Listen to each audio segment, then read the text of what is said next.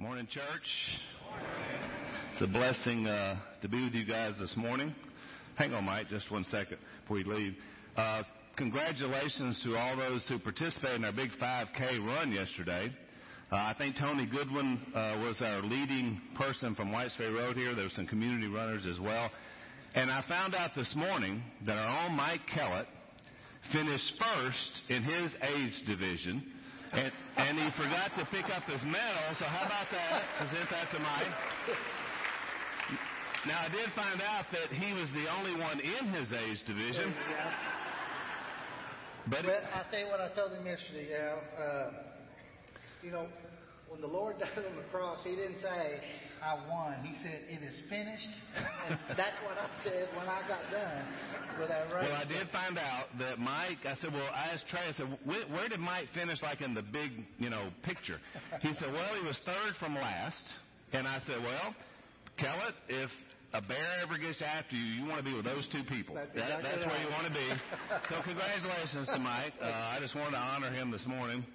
For being such a fast... And I would just like to ask where Trent and Josh Hudnall were, our resident athletes who didn't show for the race. I mean, y'all be sure to ask them when you see them, by the way. Kellett. Welcome to Whites Ferry Road this morning. I'm so glad you're here. Of course, happy Mother's Day to all of you moms out there and grandmas. And to my mom, I want to say happy Mother's Day. It's been a tough year for Mom, but she's bounced back pretty well. All right. Hang on. That one there is giving us a problem.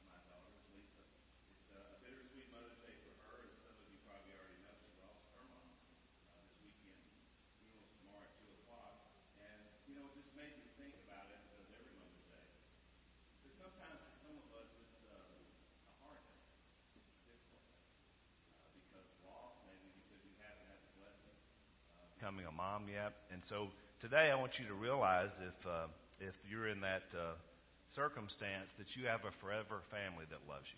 That's what we're here for, is to love on each other and to be there for one another. Certainly this church has been there for our family, and I have to thank our mom as being one of the main reasons why we made it here. Whenever I go out on the road and speak, obviously most of the time it's to people who really respect our family. They love us. They see what we represent in terms of our faith. They love the prayer at the end of the show when it was on. And so I always like to show them two pictures of our family. The first picture I show is the one they're all aware of, the one that they love. Show that picture, guys. And this was the last time we filmed together as a family. And it was sort of that moment of said, okay, we're done with this era of our life. And so when fans of the show see that, they think, oh, yeah, that's the family I love and the family of faith and generations and legacy and all that's there, and which is true. And we're very honored and humbled to be that family. But then I show them a picture of this same family in 1972, whenever things weren't so great, whenever it's just me and Jace and Mom was about to have Willie, and our family was in a downward spiral. We were 2 years away from getting here, where we found help, where we found love, where we found people that supported us.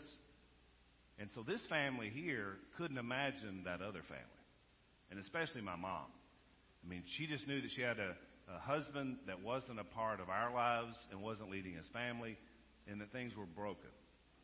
And so the reason I show that to audiences is because I know there's a lot of families out there that are listening that are going through a divorce or separated or having difficulties or wondering, can I ever get out of this addiction, whatever it is that's going on in their lives. And they begin to think, I just don't have a lot of hope that things are going to get better. And I always say, you don't know what God may be preparing to do for you if you could just have that faith moment to allow him to do what he does best. and that's to grow families into something dynamic for his kingdom. I know because it happened to us. We went from a wandering wilderness to what we considered our Canaan's land, and it was right here in West Winona, Louisiana. And it wasn't anything about the community or what was going on outside or work. It was about this community that taught us about Jesus and what we needed. Sometimes when you're young and in the weeds, it's hard to see the possibilities of what God can do. Now, today's story that we're going to be talking about is about a mom's faith that really saved her family. When you look in Luke chapter 3 or Matthew chapter 1, you see both of those early on in the Gospels, Luke and Matthew, they wrote out two genealogies of the physical lineage of Jesus. One, as we now know, was Joseph, who wasn't really Jesus' father, but at the same time, in the sense that he was there and he was ultimately became his father, his earthly father, even though he didn't father him, that it was important that God wanted everyone to know that came about because I've been talking about this through generations.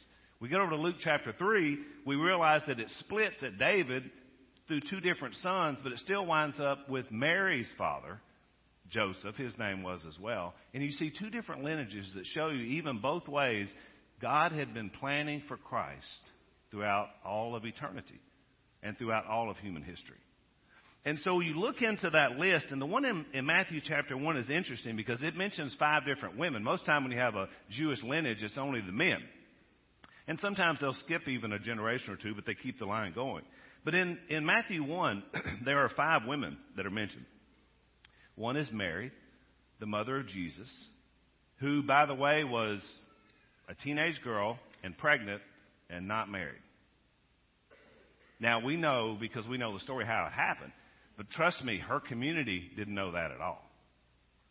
We have Bathsheba, of course, Solomon's mother. And the way that she was married to David when she had Solomon, but you remember she had an adulterous relationship with David and then lost the child from that union. We have Tamar, who you see in Genesis 28. Her husband died and her father wouldn't honor her and released her, and so she wound up having an affair with him to get pregnant with a child to keep the lineage going. Sordid as it was. That was Judah. Then you had Ruth, who was a righteous and good woman, but she was a foreigner. She was from Moab, which had been cursed by God, that she had married an Israelite man who died. And then, of course, she came back to Israel with her mother-in-law, Naomi. And then you have Rahab, who we're going to be talking about this morning. Rahab is an incredible story, and we don't know a lot about her, just her initial story, but we know that she was a prostitute. The old versions say a harlot. And she ran a brothel. Now, a lot of people tried to go back and say, well, she wasn't really a prostitute, it wasn't really a brothel, she was just an innkeeper. That's nice because we don't like somebody like this being in the lineage of Christ, but it's just not true. New Testament writers confirmed in 2 different accounts that she was a prostitute when we run up on her in the Bible. So there's a lot of scandalous grace that's going on in the lineage of Christ. And it's amazing because Matthew decided it was important to put that into the lineage for people to see. And I think I know why. Let's talk a little bit about Rahab. Her story comes from Joshua 2. And also you pick it up again a little bit in Joshua 6, 22 and 23. And I'll just give you the quick version of it. You remember the Israelites have come out of Egypt. Miraculously, God has done amazing things. They've defeated some people along the way. And so now, after 40 years of, finally God conditioning his people, they're ready to go in and take the promised land that's been promised to them for hundreds of years, all the way back to Abraham. Joshua is now the leader. Moses is not there anymore. And so he sends in 2 spies. He was one of the 12 spy thing that didn't work very well. So he sent in 2 spies to take a look around because he knew now was the time that God was getting ready to take this promised land for Israel. Because he said, I'm going to give it to you. It's going to be my battle, not yours. These 2 spies go into Jericho, which is kind of the first city that they're going to run into. And when they get in, all of a sudden our story in Joshua turns into sort of a Jason Bourne movie. People are after him. They're trying to get him. The king is inquiring about him. And so they go to this house of prostitution. Now, I don't know why they wound up there. Men on business trips and spy trips, I guess where they wind up. Maybe they thought that's the last place they would look for him. I don't know. But the king found out about it, and he sends the word to Rahab, who's the young prostitute that's in charge, and says, I want those 2 guys. Now, when the king issues an order, that's pretty, you do it or you die. That's the way it works. So this is a life or death moment for Rahab. And then something very interesting happens to her with these 2 men. She's heard the stories about what had happened to get Israel just outside their city walls. And she's having a faith moment. She is the only person, as far as we know, in the entire city of Jericho that has decided that these people must be from God. And so she risked her life to hide them and protect them. And she lies to the king, enhancing our spy novel, and says, "No, they ran out. You better go get them because they're that way." And then they go on their way. So she picks a side in this looming war. She turns her fear, and trust me, it's in desperation, because she really believes the apocalypse is coming for Jericho, and it is. She believes it. And then she gives Joshua what he needs to rally Israel. She gives a report to the 2 spies that everybody in this city is afraid of you. Well, that's what they needed to hear. That's what Joshua was waiting to hear. Now is the time for God to move. Rahab had a faith that believes that all things are possible. Here's what she told the 2 spies in Joshua 2:11. For the Lord your God, it's not her God yet. The Lord your God is God in heaven above and on earth below. That's a faith statement if I ever heard one. She's not there yet. She's not willing to say my God yet, but she recognizes that He is God. And therefore it motivates her to action. Now I thought about that. You remember from your early Bible class, I hope, how Jericho went down, right? They come out and God has them march around it for 7 straight days. And they don't do anything except just march around it. Give them a little trumpet, and then we're off on our way. Now, at first, I'm sure that was intimidating because they kept thinking, what are they going to do? And I would imagine around day 5, it's starting to get comical that all they're doing is just marching around the city. Now, I want you to think about this. Rahab makes a deal with the 2 spies. They said, you get your family together, and they better go to your house because every other house is going to be destroyed. So for 1 week, Rahab's mother and father and siblings and nieces and nephews have all come in to camp out at La Hacienda Brothel to wait out and see what's going to happen. How many times that week do you think she was asked, are you sure about this? You really think this is going to happen? I mean, that was a week, round and around and around. And then day 7 arrives, and they march 7 times around. And all of a sudden, the walls fall. And it's over. The Bible says in Hebrews chapter 11, verse 1, faith is being sure of what we hope for and certain of what we do not see. That was this woman's faith. And you know she had to defend it for an entire week to her family who thought she might be crazy. Without faith, it is impossible to please God, because anyone who comes to Him must believe that He exists and that He rewards those who earnestly seek Him. You know what's incredible about this young prostitute that saved her family? She gets mentioned later in what I call the Hebrews Hall of Fame. That's pretty amazing. The Hebrew writer said, by faith, Rahab the prostitute, because she welcomed the spies, was not killed with those who were disobedient. And a better word there is unbelieving. They didn't believe. No one else acted. They just thought this thing would end well for them, and they got slaughtered in the process. James makes his case for faith in action. In James chapter 2, he's talking about Abraham first. He says, was not our father Abraham considered righteous for what he did when he offered his son Isaac on the altar? You see that his faith and his actions were working together, and his faith made complete by what he did. A lot of people have faith and do nothing. James says, that's not good. Your faith should motivate you into action. That's what happened to Rahab. In fact, James we'll talk about her as well. In the same way, was not even Rahab the prostitute considered righteous for what she did when she gave lodging to the spies and sent them off in a different direction? This is what I love about God. We look at people and make our decisions on whether we think that their hearts are faithful or right, and all we have is the actions. I get that. But it doesn't matter what we think, because God knows our hearts. He knows when we're looking to Him saying, you know what, God, I got nowhere else to go. I'm trusting in you. And that's faith, that risk. See, we have a risk aversion. We say, well, what if I fail?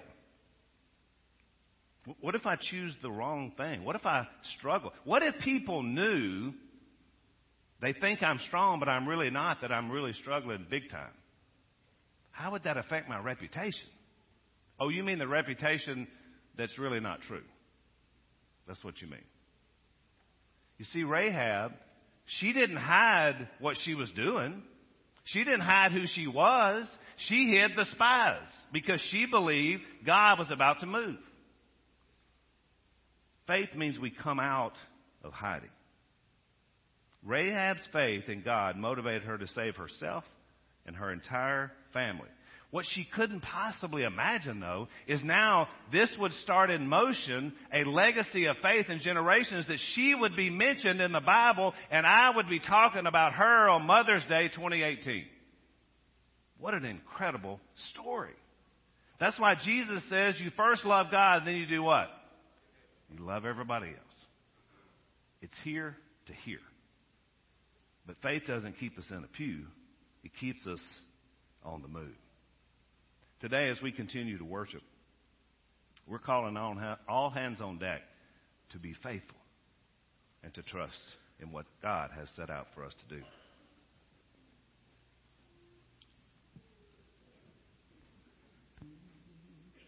Let us be faithful, faithful, faithful, Lord. Let us be faithful, faithful, Lord. Though we cannot see, we still believe. Let us be faithful, faithful, Lord.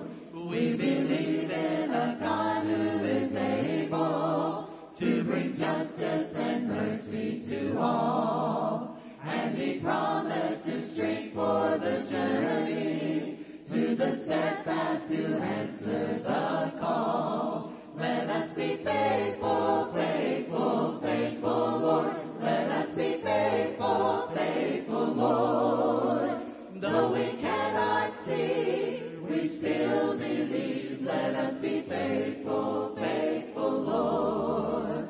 We believe in the truth of the Bible, in its power and purpose today. There is meaning and life in its pages. We believe and we choose to obey. Let us be faithful, faithful, faithful, Lord. Let us be faithful, faithful, Lord. Though we cannot see, we still believe. Let us be faithful, faithful, Lord. We believe that He's calling His people to embody His story of grace, bringing rescue and hope to the broken. May our lives be an offering of praise. Let us be faithful, faithful, faithful, Lord. Let us be faithful, faithful, Lord. Though we cannot see, we still believe. Let us be faithful, faithful, Lord. Let us be faithful. Let us be faithful. And though we cannot see, we still believe. Let us be faithful, faithful, Lord. Let us be faithful. Let us be faithful. And though we cannot see, we still believe. Let us be faithful, faithful, Lord. Let us be faithful, faithful, Lord.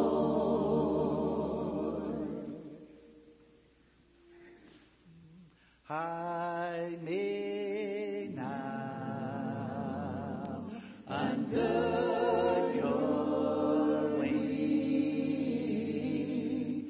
Cover me within your mighty hand. When the oceans rise and thunders roar, I will soar with you above the storm. Father, you are king over the flood. I will be still and know you are God. Find rest, my soul, in Christ alone. Know His power in quietness and trust.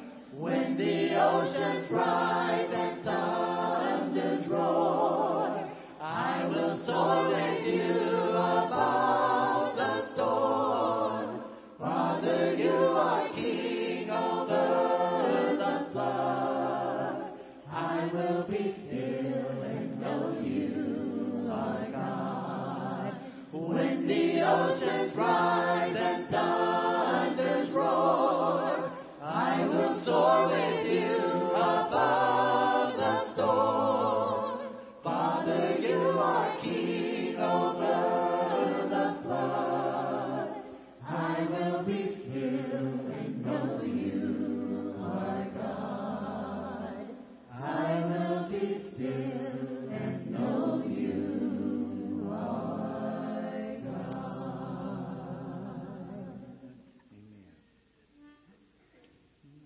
Here I am, O God. I bring this sacrifice, my open heart. I offer up my life. I look to you, Lord. Your love that never ends restores me again. So I lift my eyes to you, Lord. In your strength will I break through, Lord. Touch me now. Let your love fall down on me. I know your love dispels all my fears. Through the storm I will hold on, Lord. And by faith I will walk on, Lord. Then I'll see beyond my Calvary one day, and I will be complete in you. Here I am, O God. I bring this sacrifice, my open heart. I offer up my life. I look to you, Lord. Your love that never ends restores me again. So I lift my eyes to you, Lord. In your strength will I break through, Lord. Touch me now. Let your love fall down on me. I know your love dispels all my fears. Through the storm I will hold on, Lord. And by faith I will walk on, Lord. Then I'll see beyond my Calvary one day, and I will be complete in you. I look to you,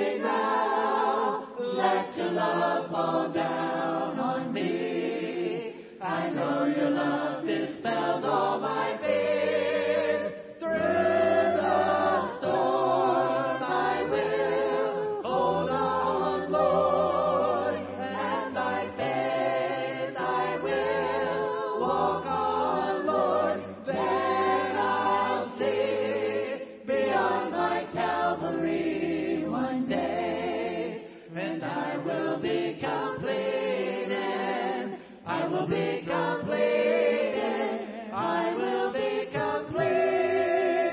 I will be complete in you.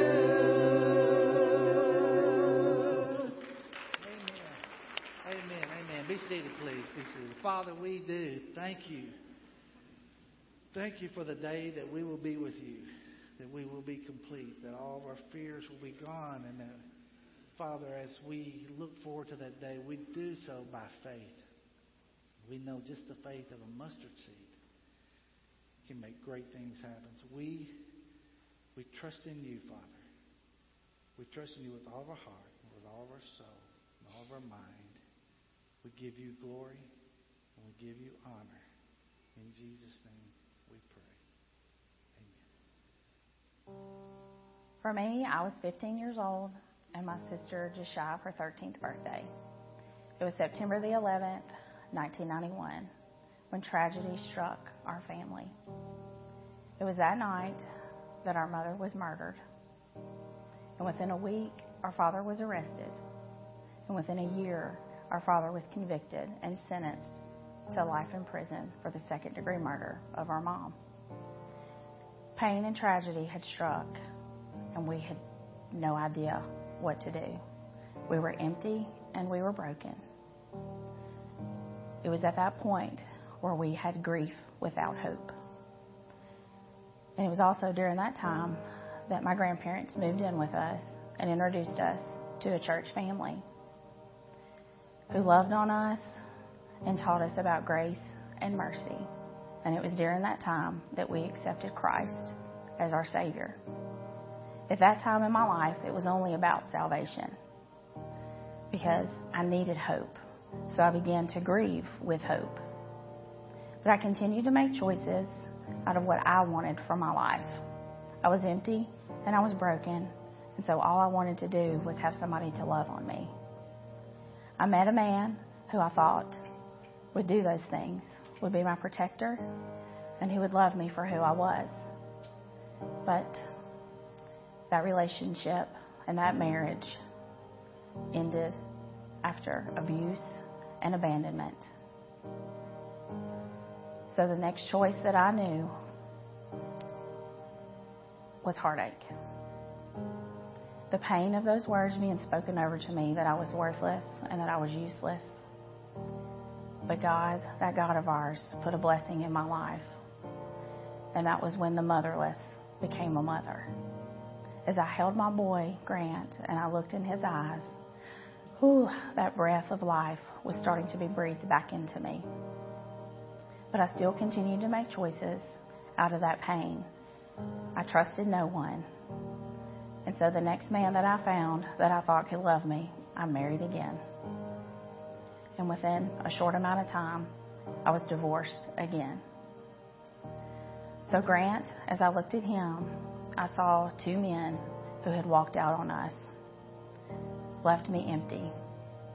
But I came back to my family here at WFR, who continued to extend grace and mercy to a broken, twice divorced, shame-filled woman. And they continued to teach me about hope. What did I want for my family? What did I want for Grant? You see, they challenged me to step up and to not just be an exception to the things that had happened in my life, but to set a new standard, a standard that would leave a different legacy. But what did that look like, and how did that work? I began to be influenced. And you see, there's a difference in influence and encouragement. Encouragement comes by words, and influence comes by action. And when I began to see the intentional discipleship of the church and these women, they gave me hope for a life and a different legacy. And it was during that time when I became open to the teaching and to the leading of what Christ had called me to be. You see, I hold on to the scripture in Philippians 3. Press on. Don't look back. It's a strain. Press forward to the goal, to the prize. I had to forget about everything that was behind me and press on to what my goal was. and that was eternal life with my Creator. And it was during that time that I met my husband, Michael. He taught me about unconditional love. He loved me as I was, not as I should be, which is the same way Christ loves me. And so as I began to live in that lavish love, we were married and we had a daughter. I became a mom to a precious daughter. And looking back and realizing the things that I had missed out on with my mother, I became more intentional in the woman that God was calling me to be. It challenged me, and these women challenged me to step up and to be the mom that I did not have, to change the legacy that the evil one tried to destroy. God flipped it on its head and said, this is what we're going to do. So as I began to step out and be intentional with my kids, God had another plan for me. And that was to be the woman I am today. To be an encourager, but also to influence by action. To be active in my faith. He calls us to ask, to seek, to knock, to find, to come, to rest. Everything that He has given us is free. That's what Ephesians tells us. It's a free gift. So I accepted that free gift and began to live an intentional relationship. To come to Him, to ask Him, to seek, and to find. And so now He has called me to be a woman, to stand before other women and share my story. I go behind the walls of prisons and tell these women that there is hope, that they have a chance to change. If you still have breath in you, you still have a chance to change. So breathing in and exhale Him, that's what I'm able to tell these women. I'm called to go and share at different churches now. It went from children's ministry to youth ministry to women's ministry. If God can take a broken vessel like me and use me to teach and to disciple, that's the legacy I want to leave. Would I give anything to have a cup of coffee with my mother? Whew, absolutely. But would I change the course of anything that has been done in my life? Absolutely not. Because I could not stand here and tell you that I would be the woman that I am without the things that I have gone through and without the influence of a community, of a body who believes and influences every step of the way.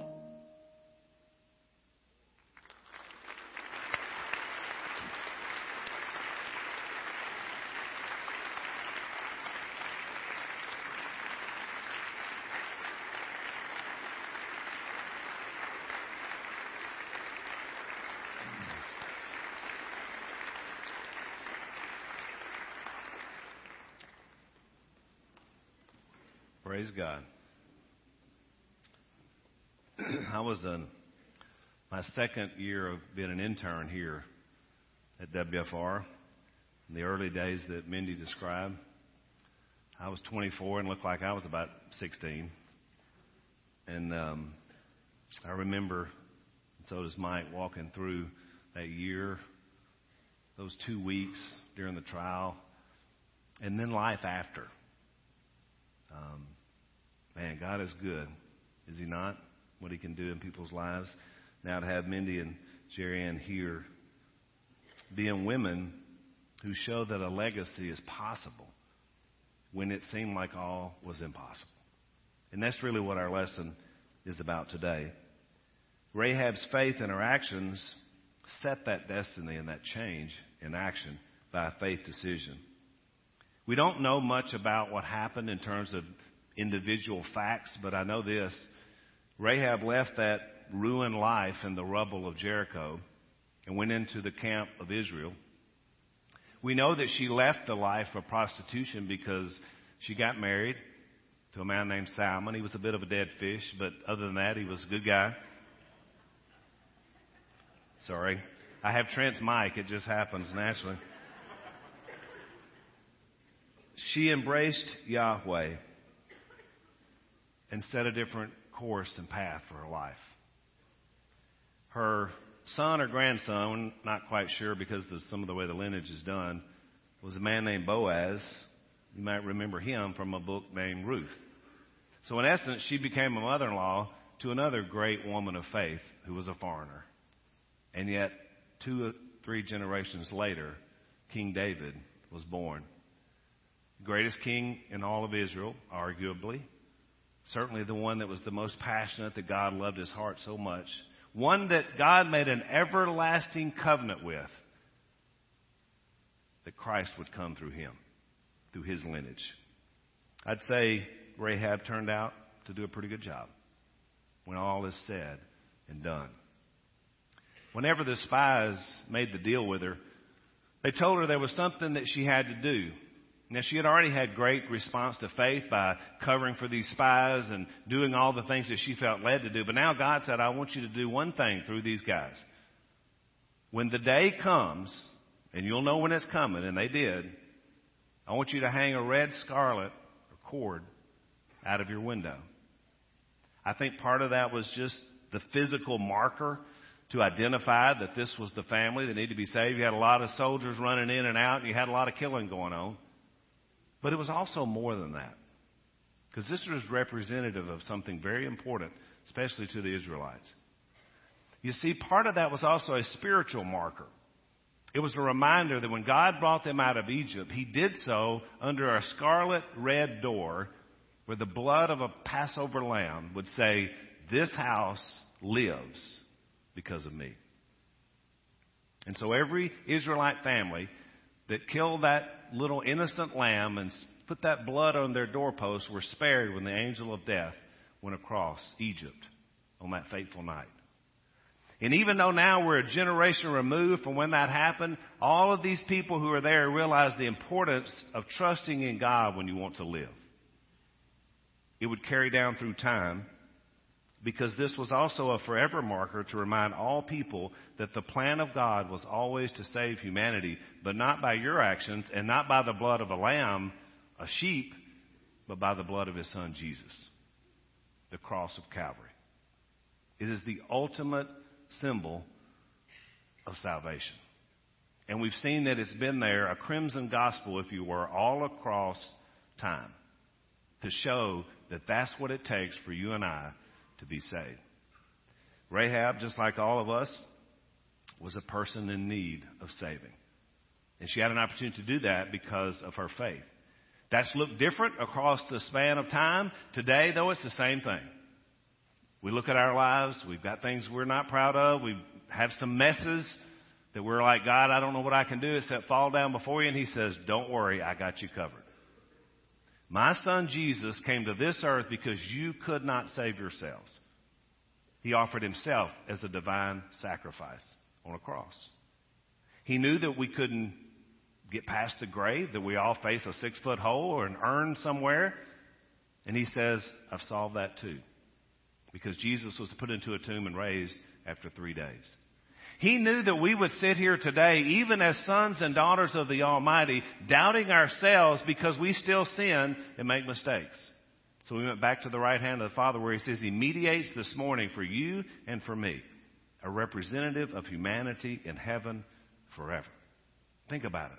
A scarlet cord, blood on a lamppost, blood on a door, the blood of Jesus. Salvation's power for any of us. And he said he made a promise to us that he'd come back and gather up his family for all eternity. That's what we have to look forward to when we trust in him and act on that faith. And that's the challenge today. You leave here and you go to the restaurant, see somebody from another church, and they say, how was Mother's Day? Oh, it was great. What did the preacher preach on? Rahab. What? But now you know why. Got a lot of Rahabs in here. Some looking back over the legacy of their lives thinking, look at what God did 20, 30, 40, 50 years ago in my life. Praise be to him. We got some people in here that the Israelites are marching around and we're like, I don't know if this is real or not. You got to act. You can't hope that the walls won't fall.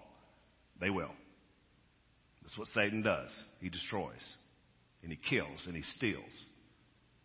So if you have no faith, or maybe you've just been getting to that point, but you just hadn't made that active move, today's the day. And if you're one of those people that I was certainly there, I preached my cousin's funeral who died in a tragic, terrible way because he could not walk away from opioid. And I felt so helpless for him because I loved him like a brother. And I look at that and I thought, man, he could not see past that one thing to see what God could do for him so much better. And if you're there, you're tied up in something that's just like, oh, I can't see past it. See past it. I'm telling you, there's a blessing greater than anything you can ever imagine awaiting you finally giving that to God. And if that's what you need this morning, then that's why you're here. Maybe in that desperate salvation place where Rahab found herself in that house. We want your destiny to be sure in Christ. And so we want to give you the opportunity, if you need to respond this morning, to do that. So why don't you come while we stand, while we sing a song.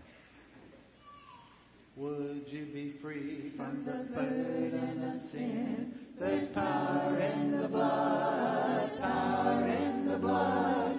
Would you or evil a victory win? There's wonderful power in the blood. There is power, power, wonder-working power in the blood of the Lamb. There is power, power, wonder-working power in the precious blood of the Lamb. Would you do service for Jesus your King? There's power in the blood, power in the blood. Would you live daily His praises to sing? There's wonderful